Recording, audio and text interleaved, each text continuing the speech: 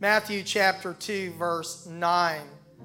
When they had heard the king, they departed, and lo, the star which they saw in the east went before them till it came and stood over where the young child was. When they saw the star, they rejoiced with exceeding great joy. I'd like to speak to you today on the guiding star. Please be seated, and thank you for opening your heart in worship today. The guiding star. In the book of Matthew, Jesus Christ is depicted in his royalty. He is the kingly Messiah in the lineage of David, the king of Israel. It is fitting that Matthew would depict him this way, and that in this book we would see the story of these wise men coming to worship this child who has been born King of the Jews. They bring gifts that are fit for a king. We meet them in Matthew chapter 2, verse 1. Now when Jesus was born in Bethlehem of Judea, the days of Herod the king, behold, there came wise men from the east to Jerusalem, saying, where is he that is born King of the Jews? For we have seen his star. I want you to just notice those words. We have seen his star in the east and are come to worship him. The wise men did not just see a star. They saw his star. They had access to knowledge of Judaism and would have known of prophecies of a king to come. They were evidently priests, sages, religious men who gave wisdom, not Jewish men, but they were obviously involved in astronomy or astrology, studying stars. The origin of these men is unknown. Obviously, they came from the east of Jerusalem, Persia, Arabia, Babylonia, some have speculated.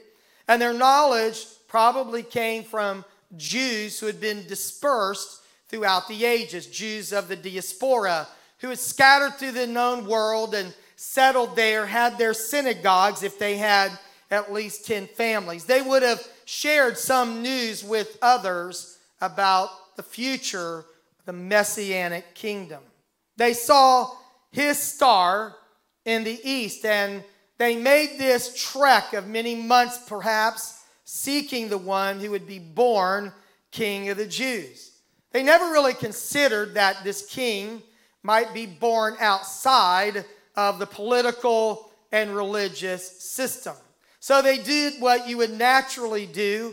They went to the capital. They went to the place where you would find the reigning king, the sitting king, to find the king who was to be born or was born King of the Jews.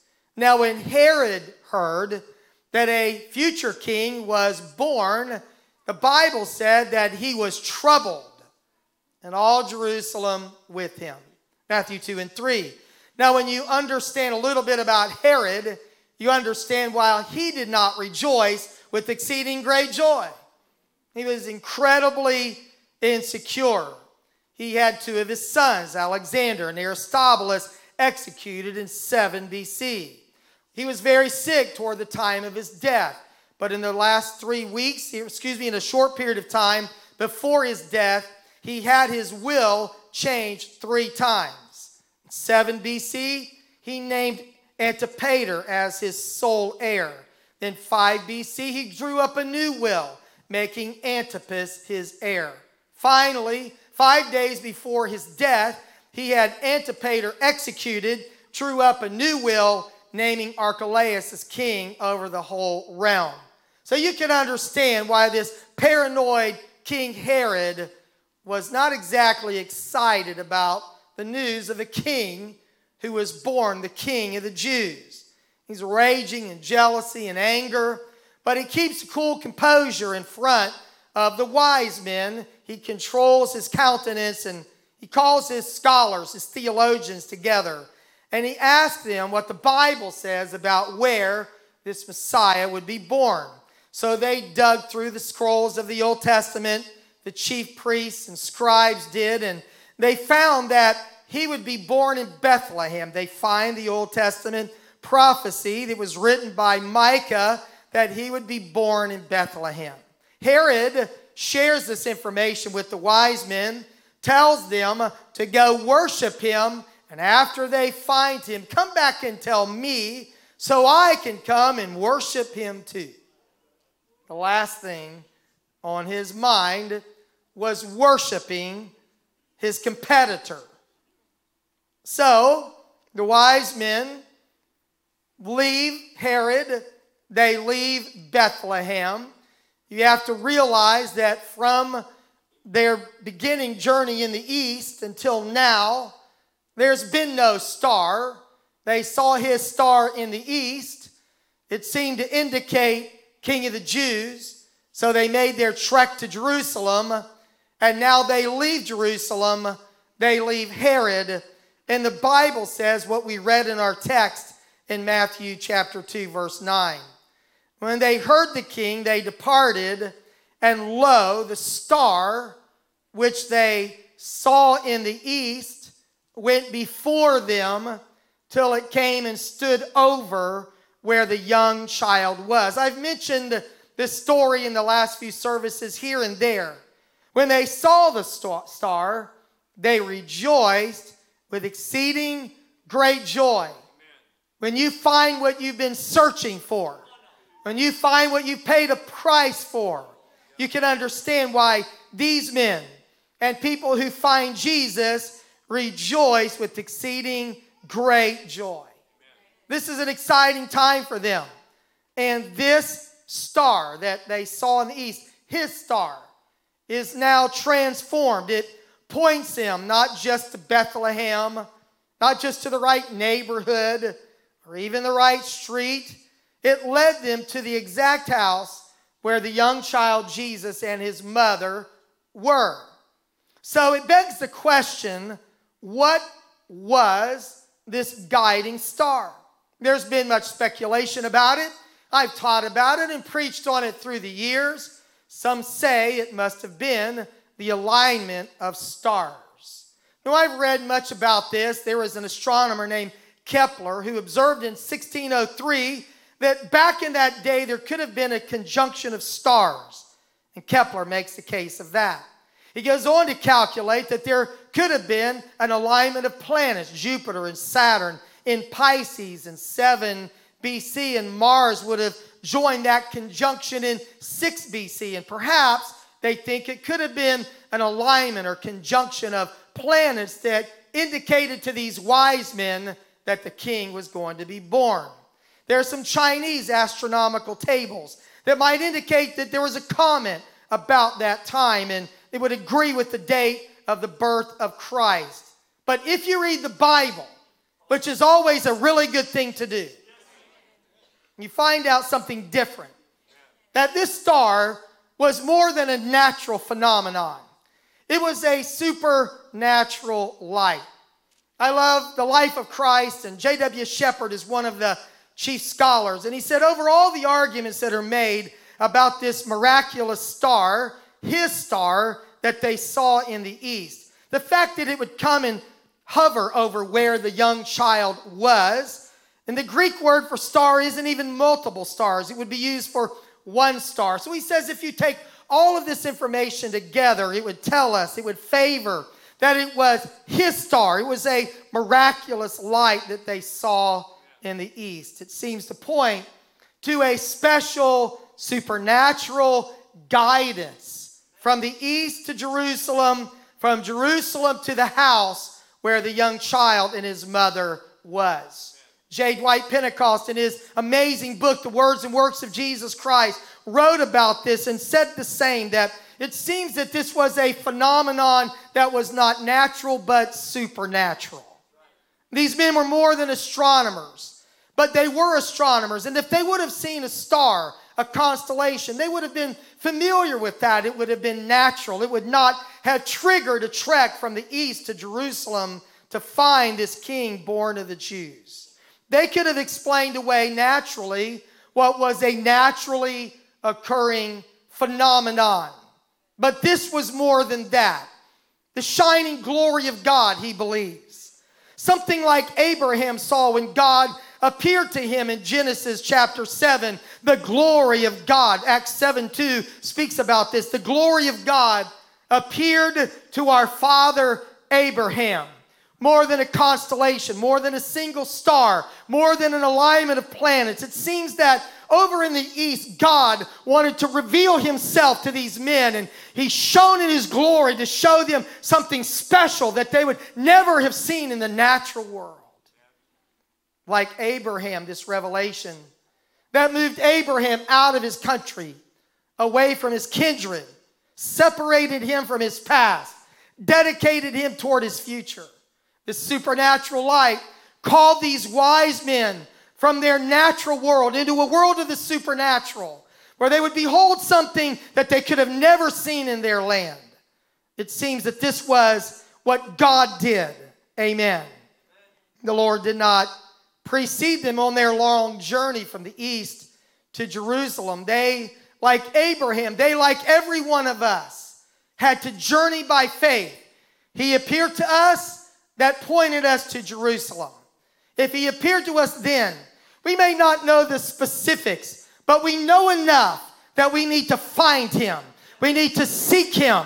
That star is guiding us somewhere, and we're going to use that information and make the best decision we can. It is a star indicating the birth of the Messiah of the Jews. So we're going to go after him to try to find him. The guiding star. They come to Jerusalem, and think about this. God could do anything. He's sovereign.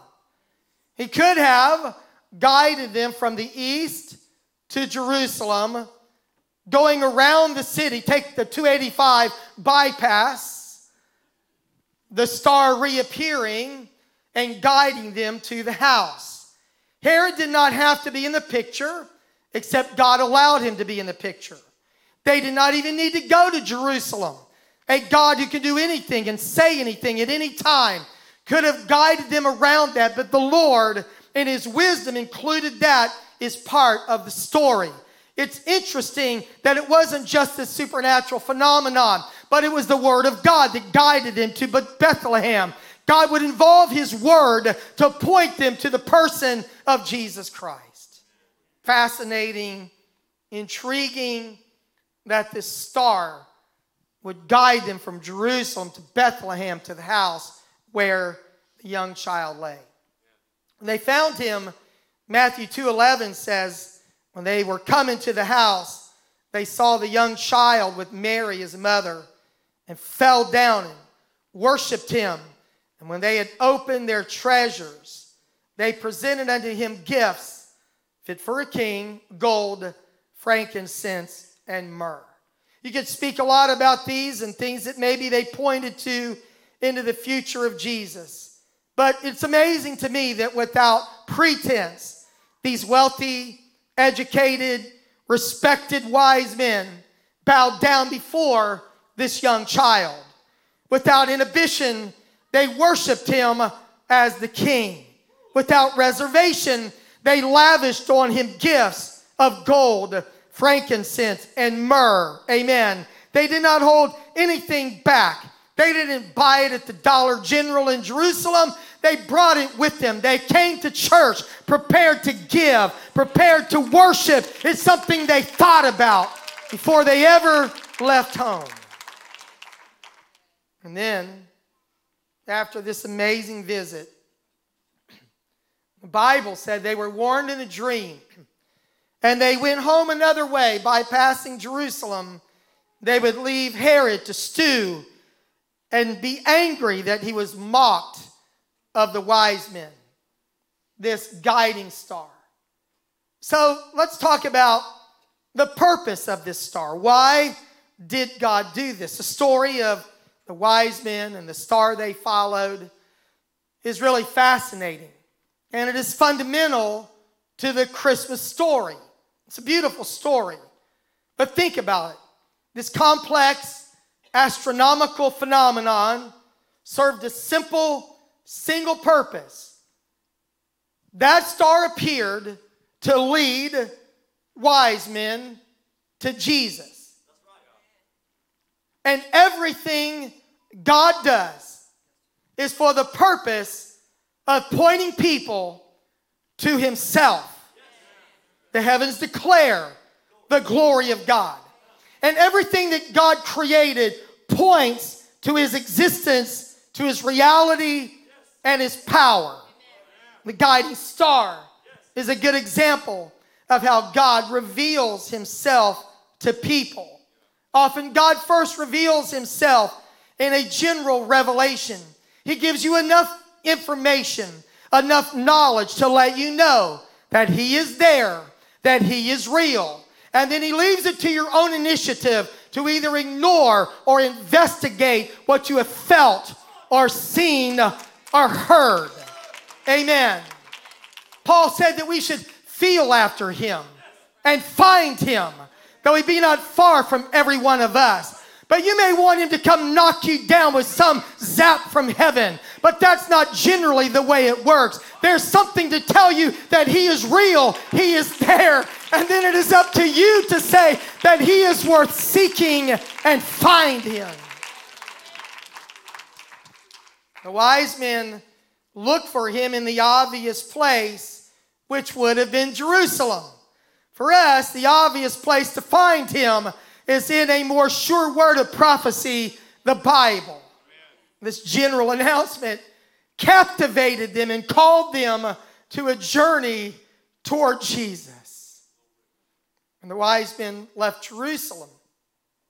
The nature of the star transformed from a distant beacon to something more like a spotlight. It was general in the east, but it was specific between Jerusalem and Bethlehem and to the house. God allowed what was distant to become something that was near. He allowed something that was general to become very specific. As they followed him toward what they did know, he revealed to them what they did not know. And God always, it seems, does it like that. For you, it may have been a nudge, a dream, an impression, a deep feeling of the Spirit. In the book of Job, the Bible said that the Lord speaks through dreams, and that God can speak in one way or another, and yet often men do not perceive it. In a dream, in a vision of the night, when deep sleep falls upon men while they're slumbering on their beds, he opens the ears of men. He seals their instruction in order to turn men from their deed and to conceal the pride from man. He keeps back his soul from the pit. God begins to reveal himself through sometimes dreams or impressions or circumstances that are pointing you maybe in a general direction, leaving it up to you that your destiny is up to your desire and your determination to find what you feel inside, that there surely must be more to life than just something out there somewhere, pointing us to Jesus Christ. When the star of Revelation first appears, you may not know the details, but you always know enough to start your journey toward Jesus Christ. It seems that God often speaks to people through what they know, these wise men who were astronomers. But God may speak to you through the known to reveal the unknown, leaving the journey up to you. It seems that in our lives as believers, the will of God is often like this as well. There is a general knowledge of the will of God revealed in the Bible. And if you don't care enough to follow what you know, don't ever think he's going to tell you what you don't know, but wish to know. If you want to know the specific will of God for your life, start with obeying the general will of God revealed in his word. The Lord may speak to you like he spoke to Abraham with more questions than answers. In Genesis 12:1, the Lord told Abram, get out of your country and from your kindred and from your father's house unto a land that I will show you. Now that's real specific, isn't it? I want you to leave the known for the unknown. I want you to leave the familiar for the unfamiliar. I'm not filling in any blanks right now. I just want to know, are you willing to follow my call? And as Abraham went out, the writer of Hebrews looked back and said, by faith Abraham. By the way, we walk by faith and not by sight. This is a walk of faith. And if you want God to prove himself to you, he owes you nothing. But he loves you. And he reveals himself to call you into a relationship to himself. But you have to have the initiative to feel after him, to go after him, to make the journey from the general to the specific, from the east to Jerusalem, so you can be guided from Jerusalem to Bethlehem, to the neighborhood, to the street, to the house. Abraham, when he was called to go out into a place which he should after receive for an inheritance, the Bible said he obeyed. And he went out not knowing where he went. What kind of God is that? Who would call you into a walk of faith to tell you that I'll take care of the details. I just want to know if you're willing to follow me wherever my call may lead. And your willingness to obey the general revelation, like the star in the east, qualifies you for more specific revelation, like the star that guided the wise men directly to Jesus. If the wise men would have just experienced the wonder of the star in the east and sat down to discuss it and never took action on it, they would have never found Jesus. And there are people that you know. There may be people here today watching online. They love the experience of the glory of God. They like what they feel, but they sit where they are. They never make the journey of faith and obedience to find what God is really saying to them and calling them to. My message today of the guiding star is that God calls you into a relationship with him, but it is up to you to obey and go out and walk toward his promise and walk toward his presence. If you're ever going to find him, you've got to feel after him. You've got to make the journey toward him. Some people enjoy the revelation, but never act on it. Revel in the supernatural, but never follow the guiding star. And it's not likely that God will show you more until you do what you already know. If you ignore what God has shown you, the Bible would indicate in numerous passages that, if I could use this analogy, that the star, instead of getting brighter and more specific, it grows more dim. It grows more distant. And then it just seems to disappear because of your lack of interest in God.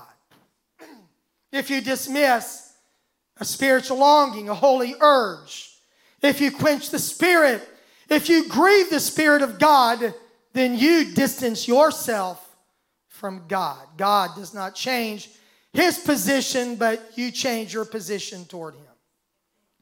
Now the Bible bears this out in numerous ways. In Romans chapter 1, because they did not glorify him as God, their foolish heart was darkened. Because they did not like to retain God in their knowledge, God gave them over to do evil, unimaginable things. There is a straight gate, Jesus said, and you've got to find it by seeking it, a narrow way. Hosea said, we will know the Lord if we follow on to know the Lord.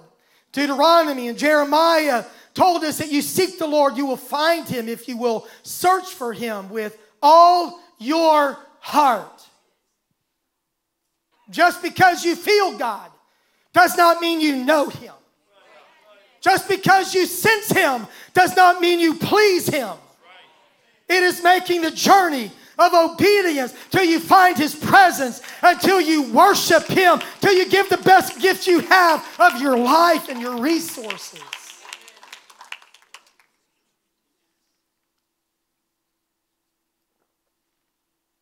The guiding star.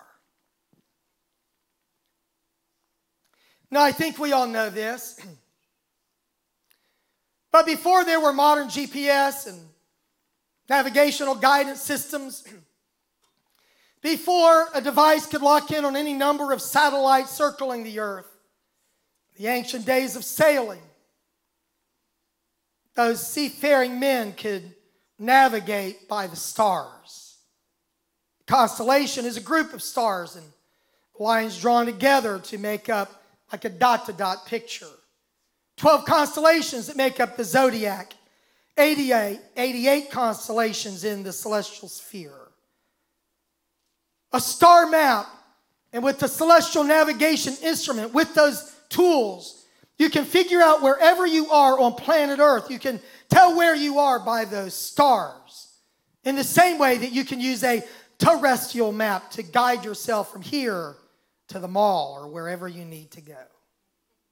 If you live in the northern hemisphere, these 12 constellations can reveal where you are to guide you where you want to go. Constellations and knowledge of the night sky have played an important role in maritime history throughout the ages. You could find where you are and navigate to where you need to go by following the stars. You can navigate with them even if you cannot see land at all. The most important and easiest star to find in the night sky is the North Star, or Polaris, the pole star. It is located at the tip in the handle of the constellation, the Little Dipper. And the easiest way is to find those pointer stars who point to the North Star. And wherever you are in the northern hemisphere, if you can find that star, you will know that you're pointing toward the north. God gave us natural navigational stars to guide us. Genesis tells us that these lights in the firmament of the heaven would divide the day from the night, and they would be for signs and seasons, for days and years, and for lights in the firmaments. The wise men knew those stars, and I'm sure that they could navigate by those stars. But there was something more than that. There was something more than a constellation that God had created before you were ever born on this earth. There was a guiding light, a supernatural indicator that God is revealing Himself to you. And if you want to know Him, then go after Him, seek Him, and find Him.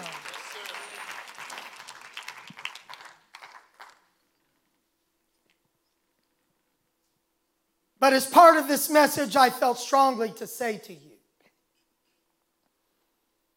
that if you do not follow the guiding star, you are forced to follow wandering stars. Jude, the half-brother of Jesus, who wrote this single chapter book in the Bible, packed with powerful principles, wrote about false teachers. He describes these who are would-be leaders trying to guide people to something other than Jesus Himself. Jude describes them as ungodly men. They're going to attempt to dissuade disciples and lead them astray. They deny the Lord. They are filthy dreamers.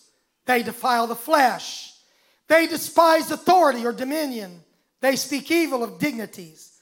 They are like clouds without water. They promise rain, but they give no rain. They are like fruit trees with no fruit. They advertise, but they never deliver. They are like raging waves of the sea that roll up all kinds of debris and dirt on the shore.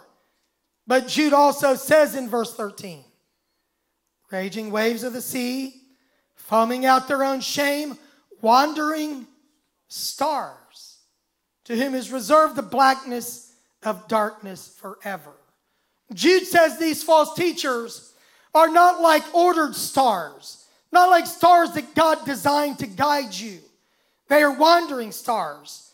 They are not fixed. They are not predictable. They are more like comets. They are like shooting stars that are leading you out of an orbit toward God and into some crazy, just terrible place that you never know where you're going to end up. Those are the kind of teachers, and Jude says you should never follow them.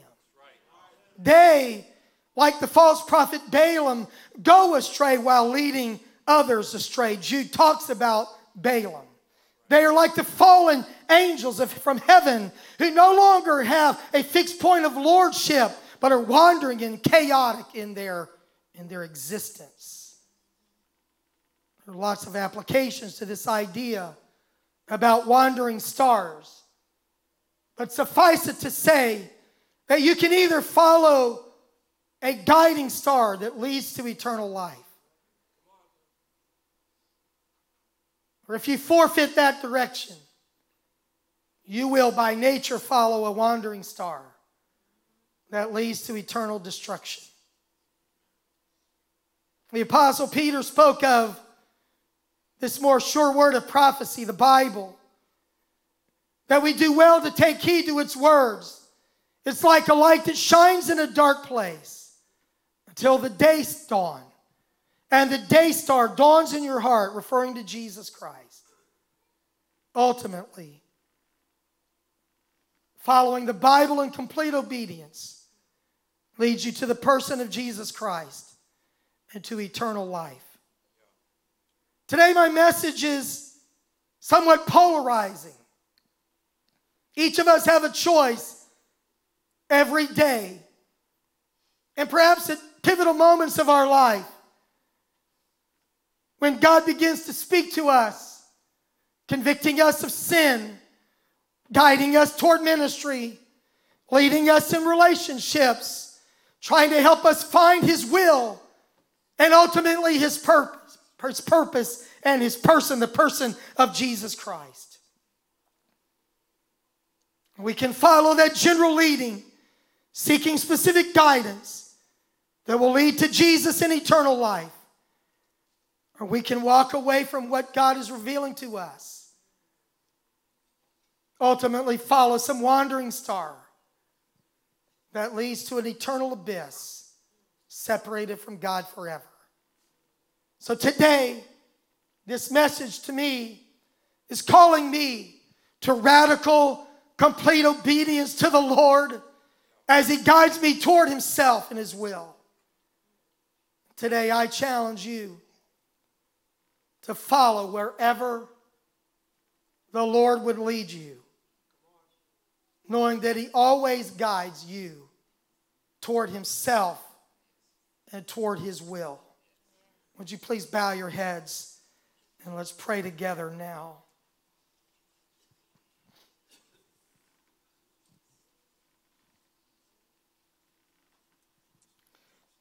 Lord, at Christmas time we are faced with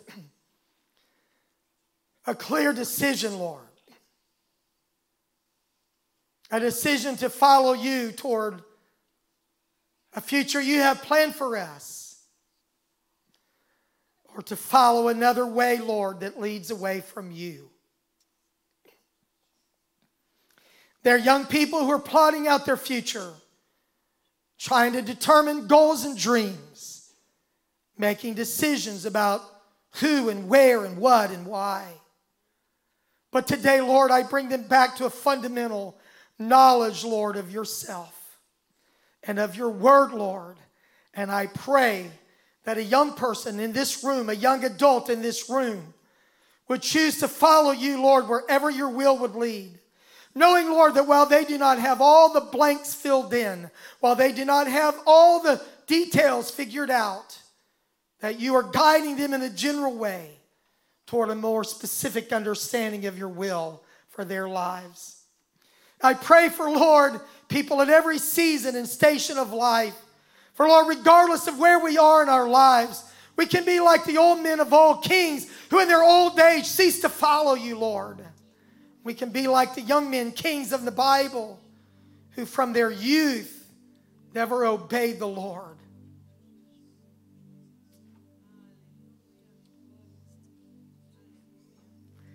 At this Christmas season, Lord,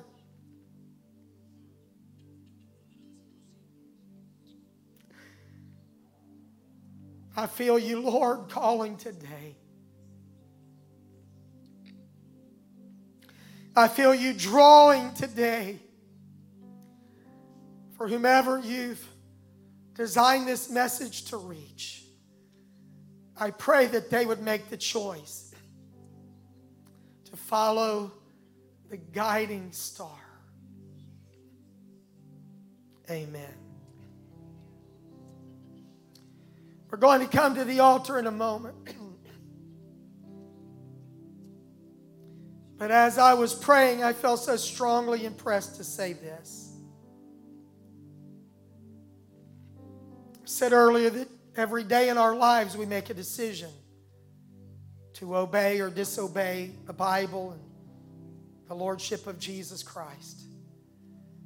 But as I prayed just now, I felt very strongly that someone is at a pivotal place in your life. And the decision that you make today determines more than just what happens today. This is a decision of destiny for you.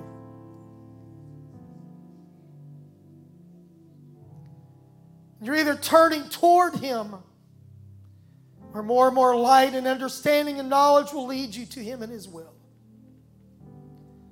Or you are turning from Him, following a wandering star to an uncertain, well, really a certain future, but an uncertain path to that future.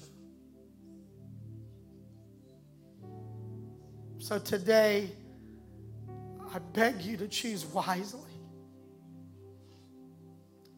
to think clearly, to comprehend the message of the Bible today, that God loves you enough to give you a guiding star. But you have to love Him enough to follow it.